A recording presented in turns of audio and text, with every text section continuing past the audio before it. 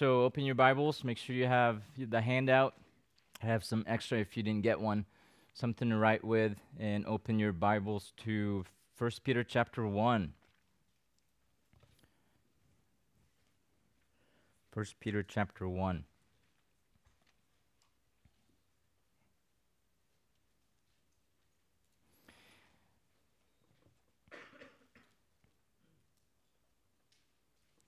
As you guys remember, some of you weren't here last Sunday, but you guys remember that we're going through this series that I've titled The Countercultural Christian. You know, the Christian who's different to the culture, the Christian who's very, very the opposite of the culture today. And in 1 Peter chapter 1, and starting in verse 13 and all the way to chapter 2 to verse 3, we've been looking at those 5 commands in that long section of the commands that we are to obey as Christians so that we can be different to the culture and actually have impact in the culture. We looked at the hopeful expectation of Christ's return. That was the first mark that Peter taught us a couple of Sundays ago. The Christian who looks forward to Jesus Christ appearing, his second coming. Right? That's countercultural because young people today and even Christians today don't really think about that, right? That Jesus Christ is going to come back at any time. The second mark was a holy lifestyle in all of our behaviors, in the unholy culture that we live in today. That's countercultural because even a lot of Christians today don't think about holy living, right? Peter said, you put off all these things that used to characterize you as an unbeliever, right? That's the old you. So put that off and put on holiness. Be holy, for I am holy. God is telling us to be holy just like he is. And this morning, we're going to look at the third command. It's different. It's not about Jesus Christ's second coming. It's kind of related to holy living, but it's a different command. It's in verse 17 through 21. You guys remember what that third command is?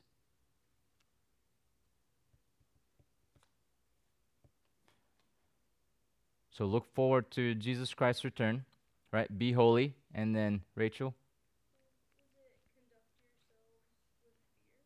Yes, conduct yourselves in fear during the time of your stay here on earth. So it has that word fear.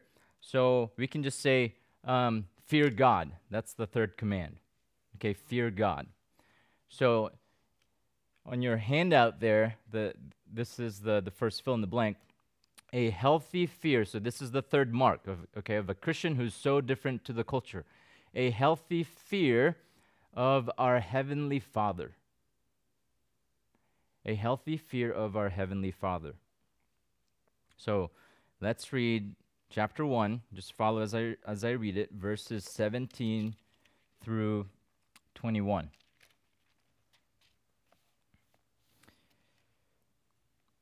If you address as Father the one who impartially judges according to each one's work, conduct yourselves in fear during the time of your stay on earth. So that's the main command of this section.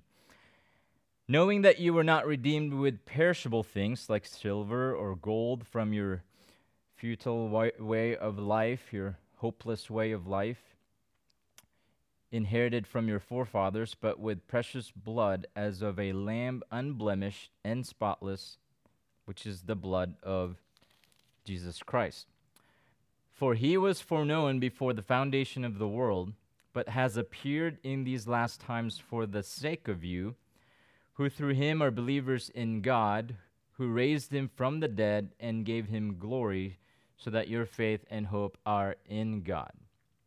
We'll get to that section later on, but I want you guys to focus on that main command in verse 17. Conduct yourselves in fear during the time of your stay on earth. Okay? Let me ask you this question as a way of introduction. What since the topic is fear, okay? I want you guys to think about fear, the fear of God, the fear of the Lord. What are you guys fearful of? Yes, Isaiah. Fear of man. Okay. What else? Any phobias that you guys have or know of people? Yes.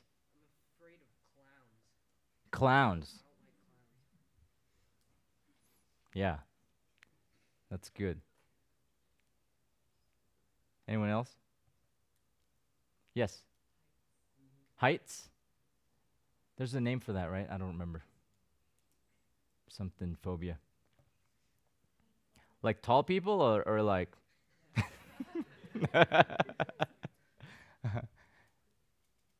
Yeah, in the back. I'd say my worst fear would probably is one that I'm thinking about right now is just not being in the place that I'm supposed to be in, like after life. It's like not supposed to. Okay, yeah. Yeah, it's really scary. Yeah, where you're gonna go after death.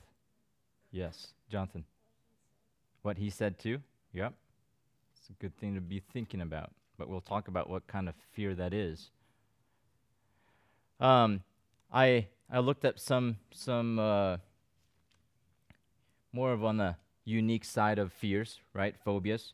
There's one that's called ergophobia, fear of work. Fear of work. Um, there's another one called decidophobia, fear of making decisions. Okay, and another one, n- nomophobia, fear of not having your phone. Fear of not having your phone.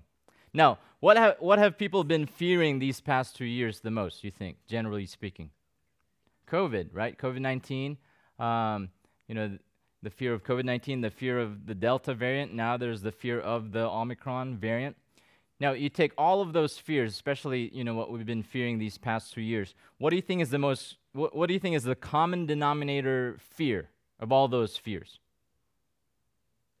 Death, right? We sang it earlier, right? Death.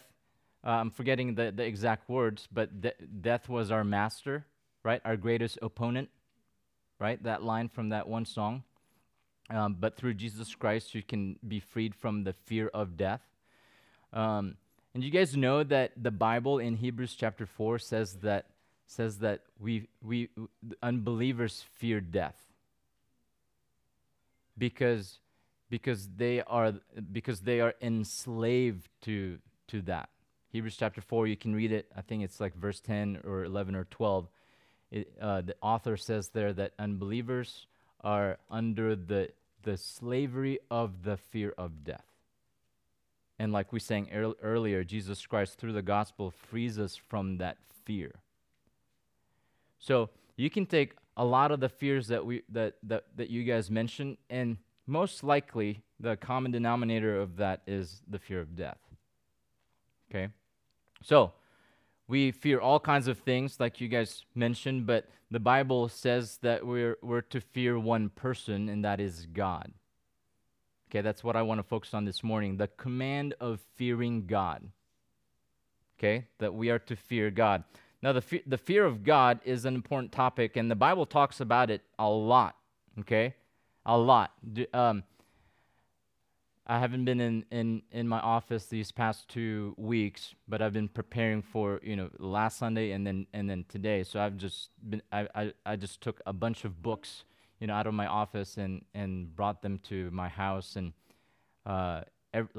every 2-3 mornings I'd go to Starbucks at 4:30 and just read these books, and I go there because our kids wake up and then I can't study, so I gotta get out of the house. And the closest Starbucks that opens the earliest is 4:30. So I'm like, okay, good.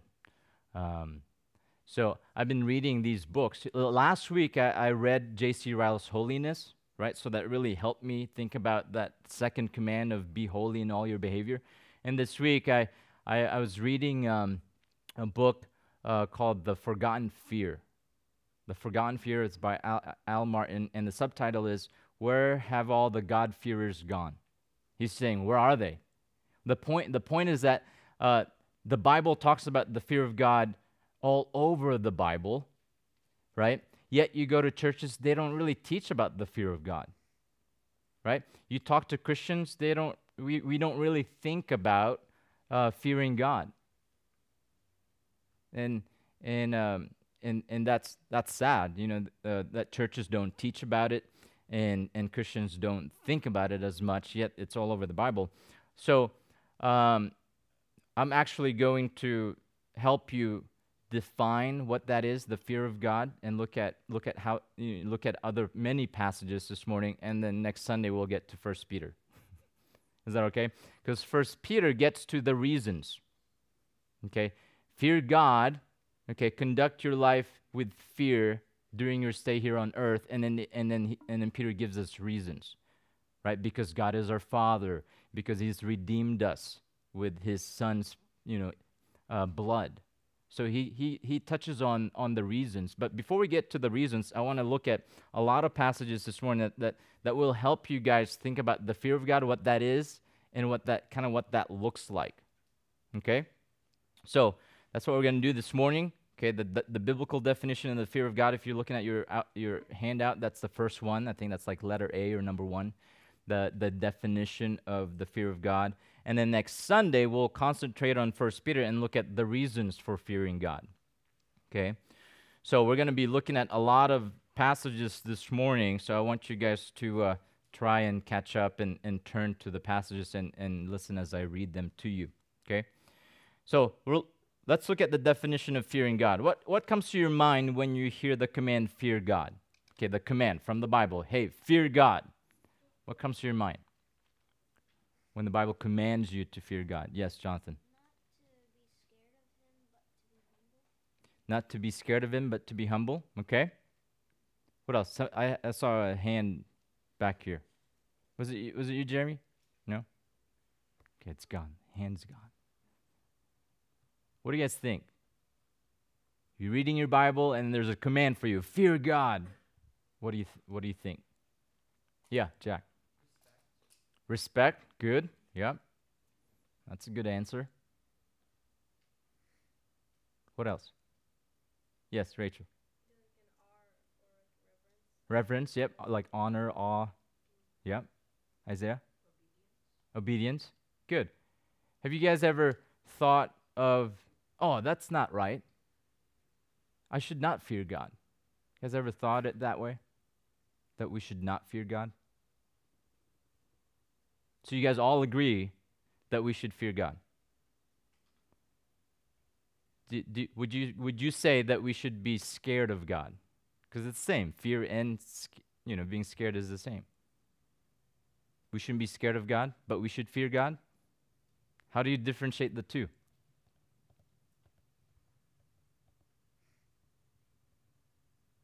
You fear your father, your dad? Yeah? Are you scared of your dad? No? Yes, Ryan. Almost like a respectful fear of him. Okay. Like you respect him so much you fear the power of it. Good. Yeah, that's good. Yeah. So good. I'm going to help you guys reconcile the two. Okay? The Bible is going to teach you guys what I've been learning, that you should be scared of God and you should fear God. Okay?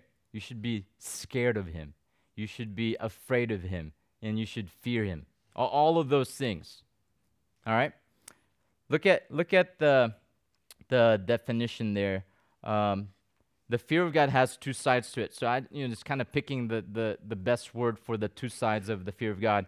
So I'll say that the first side of the fear of God is dreadful fear. You dread Him. Dreadful fear.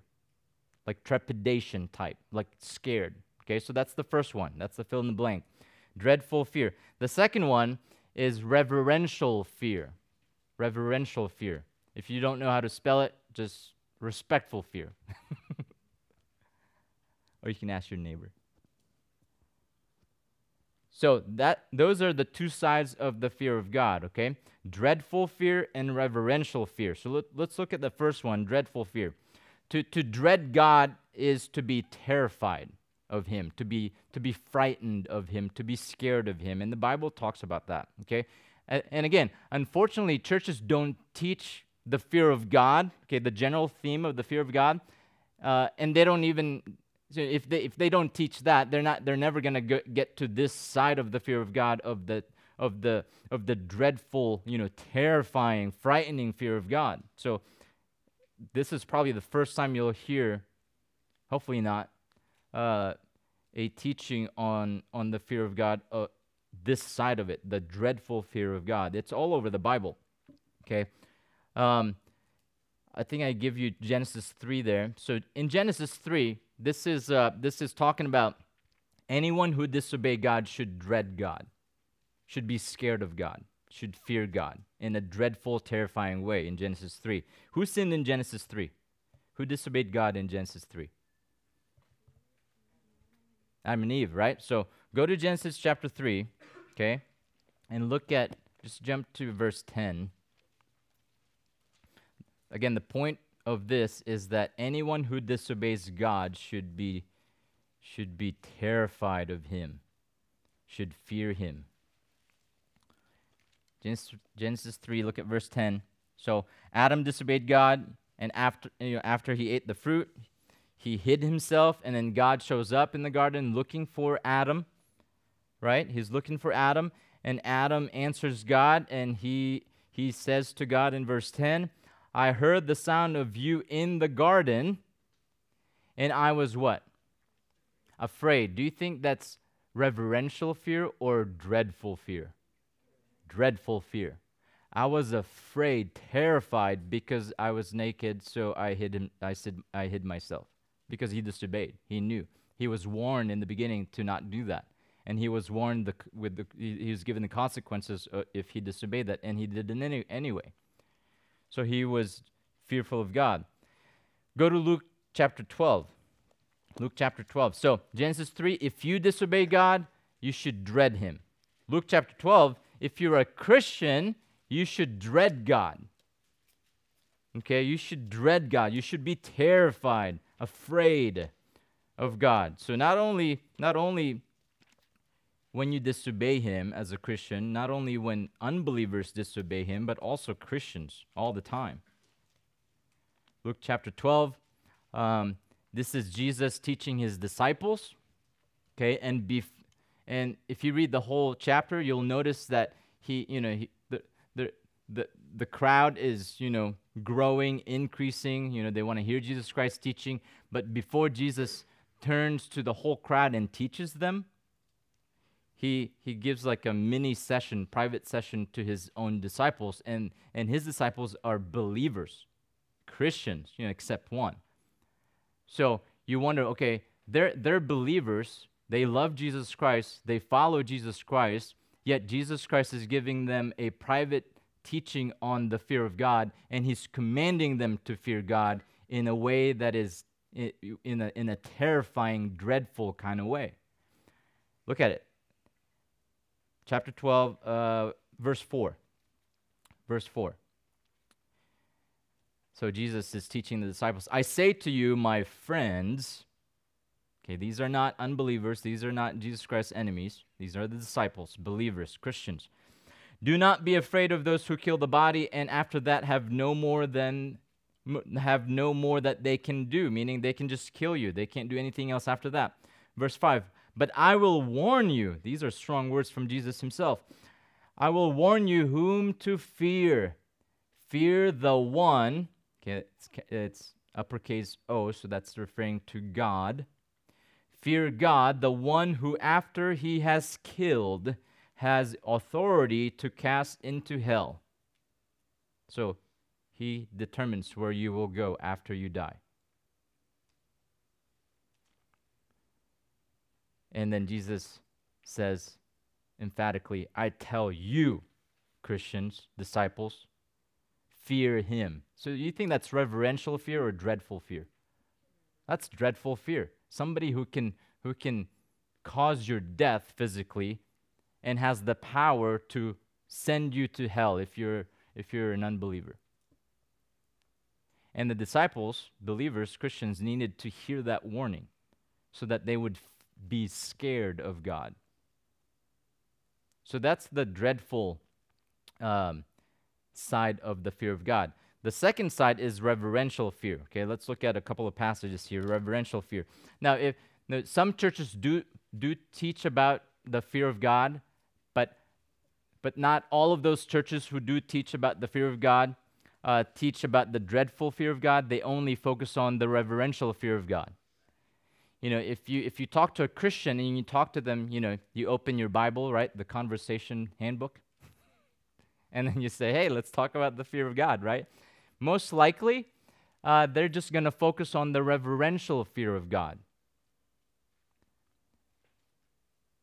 But I want to make the case from all these passages that you need to have both. Okay, the Bible is balanced. The Bible is very balanced. If it says, be scared of God because of his power and his authority, and because of his authority and power to judge you, then you need to have that kind of fear. And then when the Bible also says that you need to honor him, be in awe of him, and respect him, that kind of fear, you need to have that also. And if you're wondering, well, how can I have both? Well, you can, because the Bible is commanding you to have both. So you need to be balanced. Okay, so this side of the fear of God, the reverential fear of God, is the most common side. But let's look at a couple of passages. Go to Acts chapter 9. Okay, if you're in Luke, just keep going. Luke wrote Luke, and then Acts also is written by Luke. So Acts chapter 9. Here, the point that I want to make here is that the church, okay, the church is the church. What kind of people are in the church? Members of the church. What kind of people make up the church? Yes, Christians, right? Christians. So here in Acts 9, Luke is going to make a case that churches, okay, body of Christians, of believers, need to be characterized by the fear of God. And here, I think it's going to be on the reverential side of the fear of God. Okay, Acts chapter 9, verse 31. Luke describes the early church as a group of believers who revered God, who respected God. Verse 31. So the church throughout all Judea and Galilee and Samaria, so all over the place, back in the days, enjoyed peace, being built up, and going on in the what? The fear of the Lord, meaning that was their daily lifestyle, going about with their lives in the fear of the Lord, and in the comfort of the Holy Spirit, it continued to increase. So early churches were characterized by the fear of God, respected and revered and honored God. So the church should fear God in this way. Number two, the Christian should also fear God in this way, in the reverential fear. Go to Hebrews chapter 12.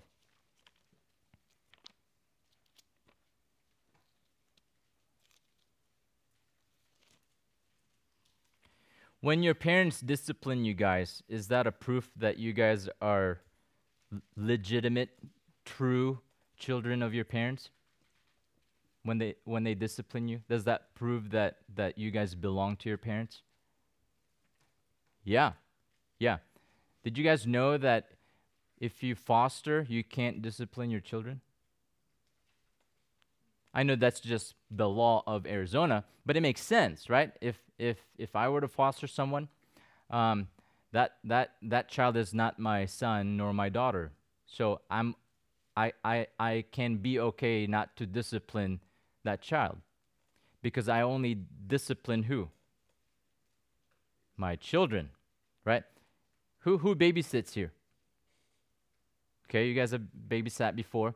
When you guys babysit, do you discipline those kids? No, you wouldn't do that. Why not? They're not your children. Okay, they're not your children. When I discipline my kids, I tell them, okay, did that hurt? Yes, Daddy, that hurt. But if I did not discipline you after you sinned, does that prove that I love you? No, Daddy. Does that prove that I'm treating you like my child? No. And it's the same way with the relationship of a child of God and to our Heavenly Father, God Himself.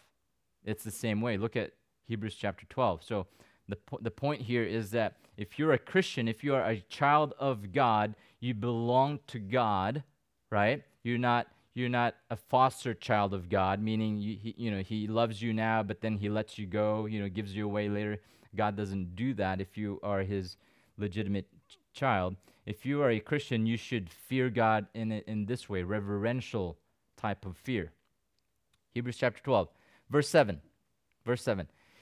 It is for discipline that you endure. God deals with you as with sons or daughters, children of God. For what son is there whom his father, okay, this is now talking about earthly fathers like my dad and your fathers. For what son is there whom his father does not discipline? But if you are without discipline, of which all have become partakers, then you are illegitimate children and not sons. Foster child, babysitting kids.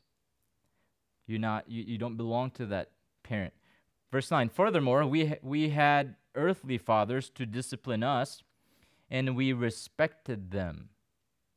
Right? After I discipline my kids, 2 hours later, they still fear me in a respectful way. They still come to me, they still hug me, they still kiss me, like they've forgotten what I just did to them, right? They still say, I love you, you're the best. That's that type of fear here, okay? We had earthly fathers to discipline us, and we respected them. Shall we not much rather be subject to the Father of spirits? That's talking about God.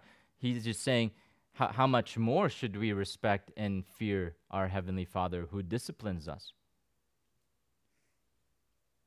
Verse 10, for they, our earthly fathers, discipline us for a short time as seemed best to them, but He, our God, Father, Heavenly Father, discipline us for our good so that we may share His holiness. So, do I discipline my kids perfectly? No. Have I spanked them for something that they did not do? They're actually innocent? Yeah. Yeah. But do they still respect me? Fear me? Yes. Has your Heavenly Father ever disciplined you for something that you did not do? No. Right? When He disciplines, it's always for your good, the author says. So he says, how much more should you fear Him in a reverential way? Because His discipline is perfect, spot on, right? No more, no less. And it's always just, it's always right, and it's always for your good. Why would He do that? Why would He discipline you? Because He wants you to be holy, which we looked at last Sunday. He wants you to be just like Him. So that's the reverential fear of God. Now, I only gave you 2 passages for each. Okay? If you're not convinced, like, I don't know if we should really have both. Well, I have 14 other passages, okay, that we can look at, but we don't have time. So here's what I'll do. I will just read them really fast, okay? And if you miss them, you can ask me later. I'll give you the references, okay? Other passages that talk about both. Again, the Bible is what? Balance. Right? Is it biblical, and is it balanced to be scared of God with that dreadful kind of fear and respect Him and honor Him with that reverential fear? Is it biblical to have both? Yes, because the Bible is balanced. The Bible commands us to have both. Okay? So just listen to these passages. Exodus 18. Okay, Exodus 18. God told Moses to find God-fearing leaders. Interesting, right? He said, I want you to have help leading my people. And here's a main characteristic that I want you guys to look for: a God-fearer. Exodus chapter 20. Okay? Moses says there that the fear of God makes us holy. It makes us holy. That if you fear God, you will be scared to sin against Him. Exodus 20. Deuteronomy 21. Okay, I'm not giving you the verses Just find it so that you can write faster. Deuteronomy 21, okay? God commanded Israel, okay, the chosen people, okay, God's people, okay, his covenant people. He commanded them to fear him. Now you're like, why would he do that? Well, because he wanted them to be scared of him. Exodus 20, 10 Commandments on, God showed up, right, top of Mount Sinai, and then everything started quaking, lightning, everything was really scary, and the Israelites said, oh, Moses, keep us away from him. And then God says, hey, I actually want you guys to fear me in that way. I want you to be scared of me. And that was to the Israelites, God's chosen people. He didn't just say, hey, guys, stop being scared of me. Just respect me and honor me. No, it was actually an appropriate fear. Job chapter 1. Okay, both Satan and God described Job as a God-fearer. Proverbs 1, 7, and 9, 10. You guys are familiar with that, right? The bookends of that section, chapters 1 through 9. The beginning of wisdom, the beginning of understanding, the beginning of knowledge is what? The fear of the Lord. You can say both, right? Reverential and dreadful fear. Ecclesiastes chapter 12, verse 13, right? Solomon, after he lived his life, he said, you guys, you know what? I have tried everything. Everything is vain. Here is the main purpose of every humankind. Here's my final charge to all of you, Solomon says in Ecclesiastes chapter 12, verse 13. Fear God. He said, fear God. Psalm 119, 120. Yeah, 119, 120. The psalmist says there, who is a believer, right? He says there, Psalm 119, 120, that we are to fear offending God. And then he talks about the forgiveness of God that causes the fear of God. Jeremiah 32, the new covenant, right? God makes a covenant. He makes a promise, a mega promise to his people. And he says, I will put within your heart what? The fear of me. I will put it in your heart. Romans chapter 11, okay, go to the New Testament. Romans chapter 11. Gentiles, so non-Jewish people like us. Because you can read the Old Testament, the fear of God is just for the Israelites. No, it's also for Gentiles like us, the non-Jewish people. That's in Romans chapter 11. Gentiles are commanded to fear God. 2 Corinthians chapter 5, verse 10, okay? Because you fear God, you will be compelled to share the gospel with other people because you know what they are going to face after they die if they do not repent and trust in Jesus Christ. So the fear of the Lord compels us. Paul says in 2 Corinthians chapter 5, the fear of God causes us to persuade people to believe the gospel. So I can't just go around sharing the gospel and say, hey, you don't really need to fear God. He's all right. Jesus is your friend, right? Jesus is your homeboy. Here's a t-shirt. No, you tell unbelievers, no, you need to fear God. And that's what's causing me to compel you to believe the gospel. So it even applies to the way we share the gospel. Hebrews chapter 4, okay, verse 1, the fear of God helps us to persevere in our faith, to not fall away, to not leave Jesus Christ. Hebrews chapter 11, right? Hebrews chapter 11, very, very well-known chapter in the book of Hebrews. That is about what? Chapter 11 of Hebrews. The what? About faith. Yeah, about people's faith, right? And in that section, okay, Abraham is brought up as an example of faith. But you know what other characteristic of Abraham was brought up? His fear of God. So in Hebrews chapter 11, verse 7 about Abraham, you can say that faith and fear go hand in hand. Faith and fear go hand in hand. Abraham was an example of that. By faith, Abraham believed, it was reckoned to him as righteousness, and for the rest of his life, he feared God. Uh, trivia question, okay? Let's say, I hope, I hope you're convinced that, okay, we need to fear God in that way. We need to have that dreadful kind of fear, and we also need to have that reverential kind of fear. Now, pop quiz. Will we, as Christians, fear God in those two ways after we die, when we are in heaven with Him? Any guess? Will we continue to fear God in heaven? Yes, we will. Yes. Yes. Why? Because there's one passage that talks about the fear of God in heaven. Now, that passage doesn't say, hey, you only fear God in this way. So it's kind of hard to make a case that, hey, this one stops, but this one continues, right?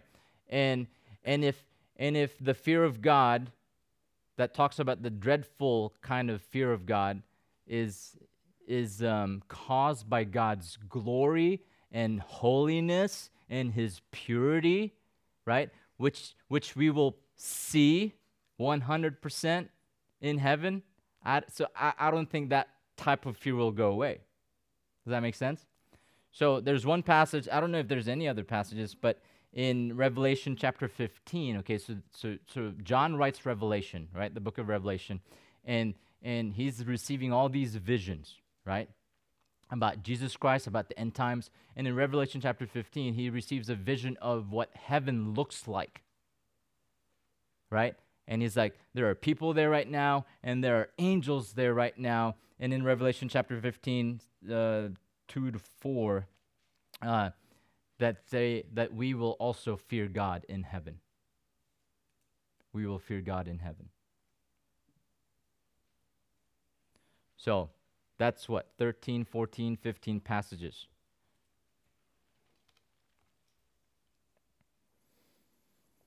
So I think, let me give you two illustrations that will help you guys think more about the two sides of the fear of God.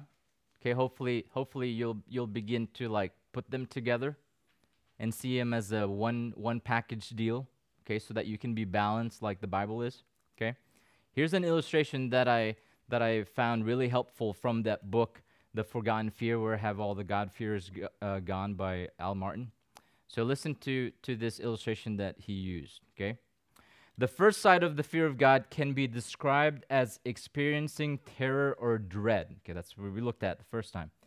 It is the kind of fear of a 9-year-old boy feels when he is walking home from school. Let's say 12-year-olds. Any 12-year-olds here? All right, good. The kind of fear of a 12-year-old boy feels when he is walking home from school, turns the corner, and sees the neighborhood bully standing in the middle of the sidewalk. There stands a let's say 20-year-old kid who is 5 feet 10 inches, let's say 6 feet tall. 6 feet tall, who loves to beat up little 12-year-olds who are only 4 feet tall. When this little 12-year-old turns the corner and sees the bully, who looks like a giant to him, suddenly he is gripped with terror and dread. The dread is based on the recognition of the potential harm. He doesn't know if he'll harm him, but he knows that there is that potential harm that the bully can do to him. So that's that dreadful, terrorizing, frightening fear. He continues on. He says, on the other hand, the second side of the fear of God can be described as giving honor or reverence. That's what we looked at, okay? Consider the same 12-year-old boy. He is no longer confronted by the bully, but he is now with his schoolmates and have taken a class trip to Washington, D.C. As they walk through the White House, suddenly an official approaches the boy and says to him, kind of like, this boy right here? Yes, that boy. All right, approaching. And then the official approaches the boy and says to him, the President of the United States wishes to talk with you. Immediately, the boy's eyes open wide. His breath begins to increase, and he stammers, "He wants to talk with me?" "Yes, to you. Your name is Jonathan Domris, isn't it?" "Yes, yes, that's me." So, and then the author says, the boy is gripped with fear, not the fear of dread. This is the fear that comes when an individual stands in the presence of someone who is superior in worth and in dignity.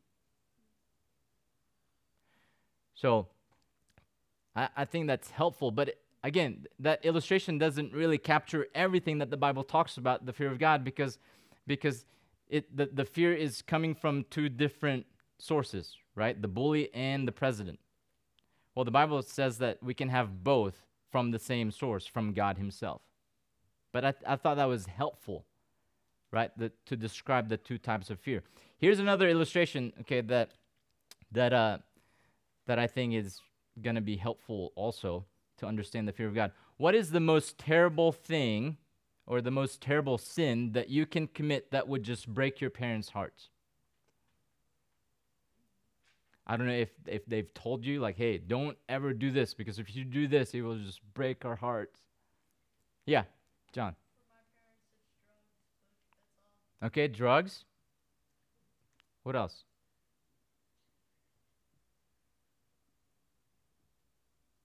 Right. Murdering someone? Yeah, yeah, that's legitimate. Yeah. Taking somebody's life? Yeah. But like, let's take it down a notch a little bit. Okay? Like something that you can actually be tempted to do. And your parents like, don't do that. It would just crush us.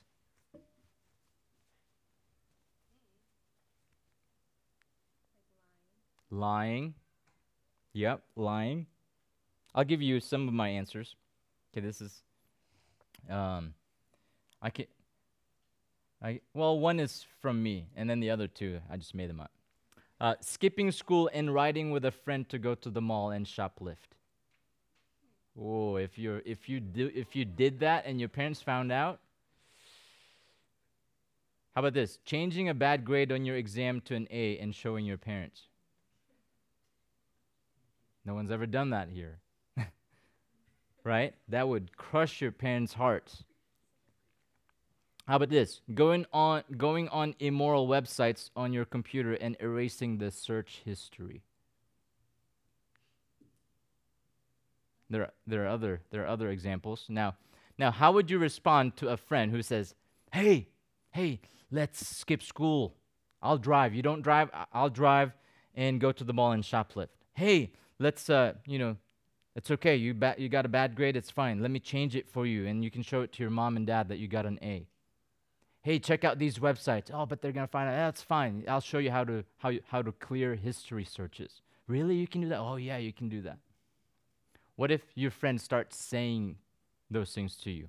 Hey, let's do this. How would you respond? Thinking about your parents, thinking about their hearts, their love for you. How would you respond? My parents would kill me. Now, is that the dreadful or the reverential type of fear? Dreadful. No, I would never do that. Why? Why wouldn't you do that? Because my parents would kill me. My dad would kill me. That's the dreadful kind of fear. How about this? No, don't ask me to do that. Don't tempt me to do that. That's sin. I would never do that to my parents because that would kill my parents. Is that reverential or dreadful? Reverential. You see the difference?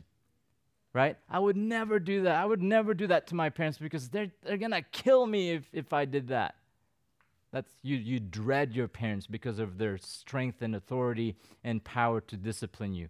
But at the same time, you can also say on the other side, man, that would kill my parents. I would never do that to them. I would never put my parents through that. That would kill them. That would crush their hearts. Because why? Because you respect them. You honor them. That's reverential fear. So, putting all those passages together, okay, those two illustrations, I hope they were helpful. So putting them all together, here's my simple definition of the fear of God, okay? I think it's on the other side of your handout, okay? The simple definition of the fear of God.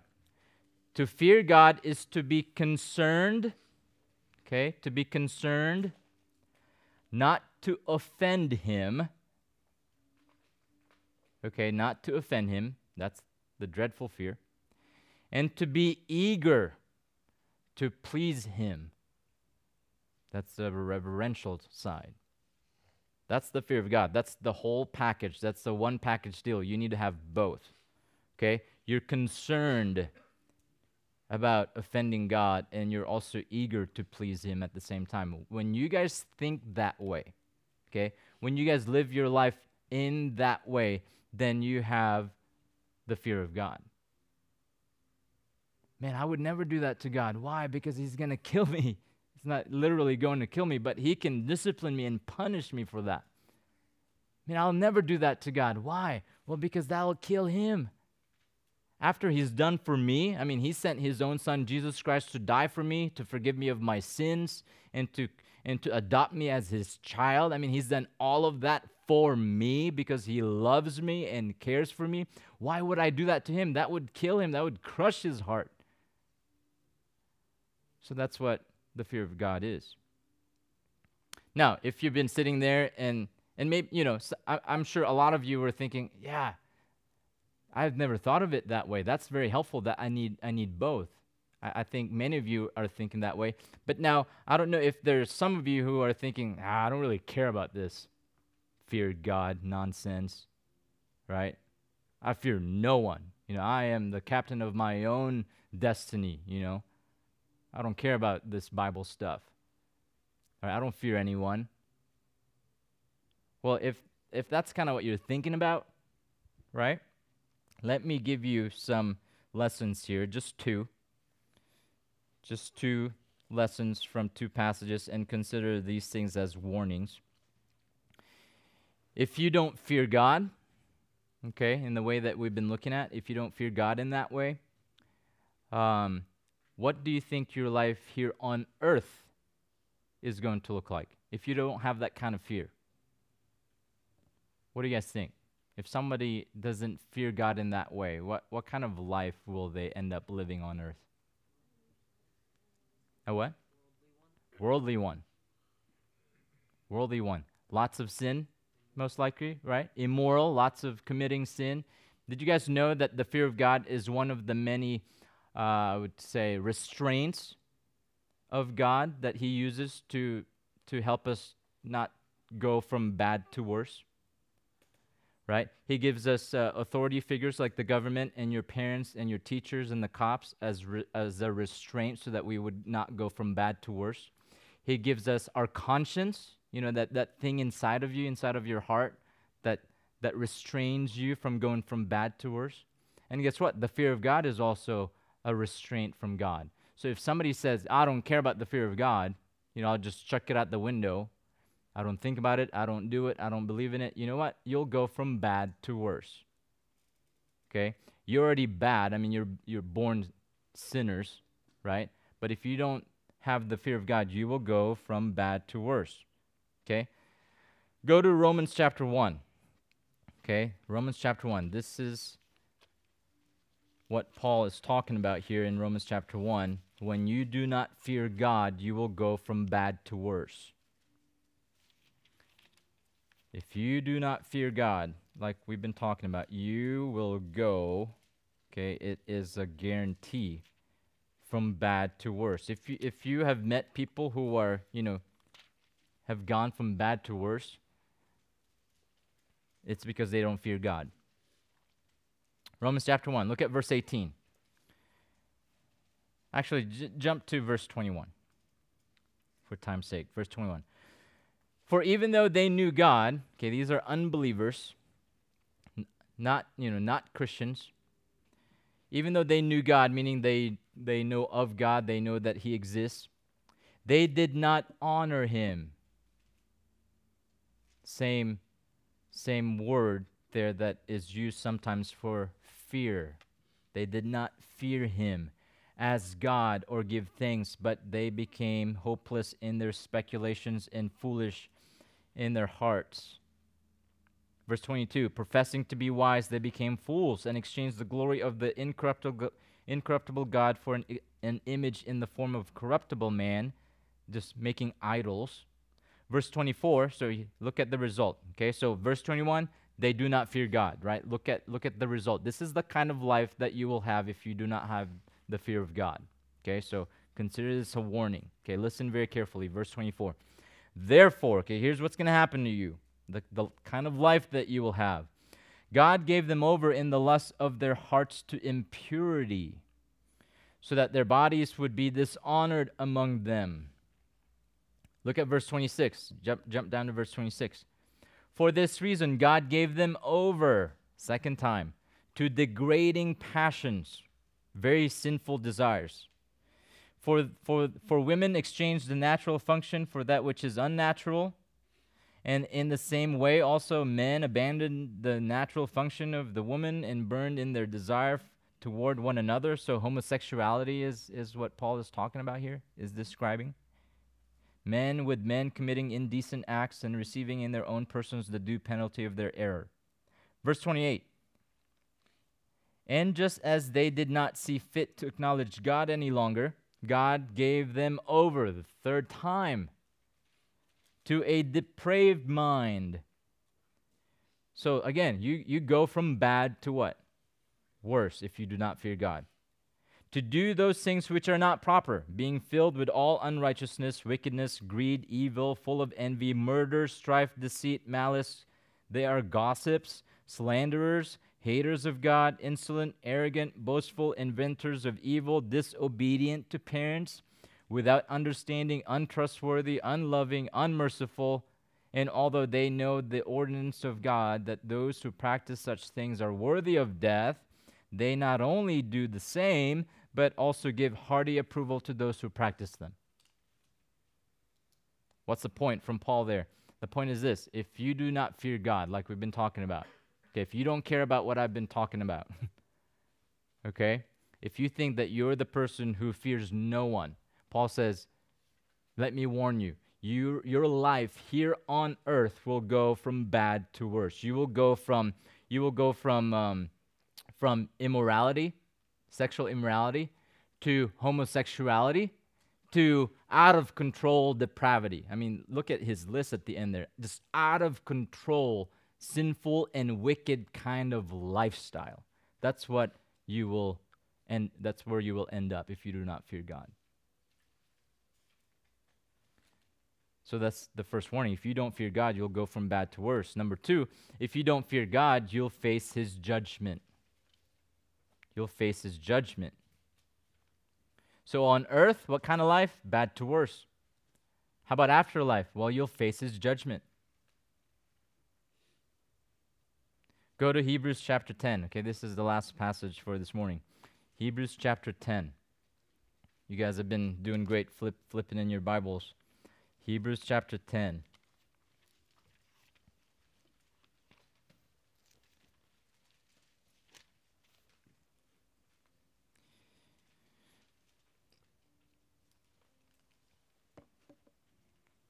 Verse 30. Verse 30. For we know him, so the author is saying, we know God, who said, vengeance is mine, I will repay. And again, the Lord will judge his people. Verse 31. It is a what? Terrifying thing, the author says. It's a dreadful thing, a terrifying thing to fall into the hands of the living God. So if you don't have the fear of God right now, you'll go from bad to worse. Romans chapter 1. If you continue to not repent of that sin, if you do not turn away from your sinful lifestyle, if you do not trust in the Lord Jesus Christ, if you keep rejecting the gospel, guess what? You will face his judgment one day, Hebrews chapter 10. You guys see why this is so important, the fear of God? And you don't hear a lot of teachings on it?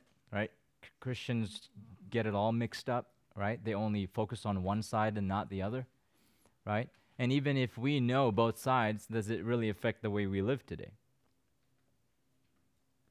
So if you're an unbeliever this morning, if you haven't turned away from your sin and trusted in Jesus Christ, I want you guys to take those two passages to heart, those warnings from Romans 1 and Hebrews 10. Okay? And if you're starting to think about, man, like, it is a terrible thing. It is a terrifying thing to have that kind of lifestyle here on earth and then to die in my sin and to face God's judgment. That is a terrifying thing. If you're starting to think that way, talk to me, and I'd love to sit down with you and share the gospel with you and answer any questions that you may have, because it's pretty clear. Okay? It's pretty clear how important the fear of God is.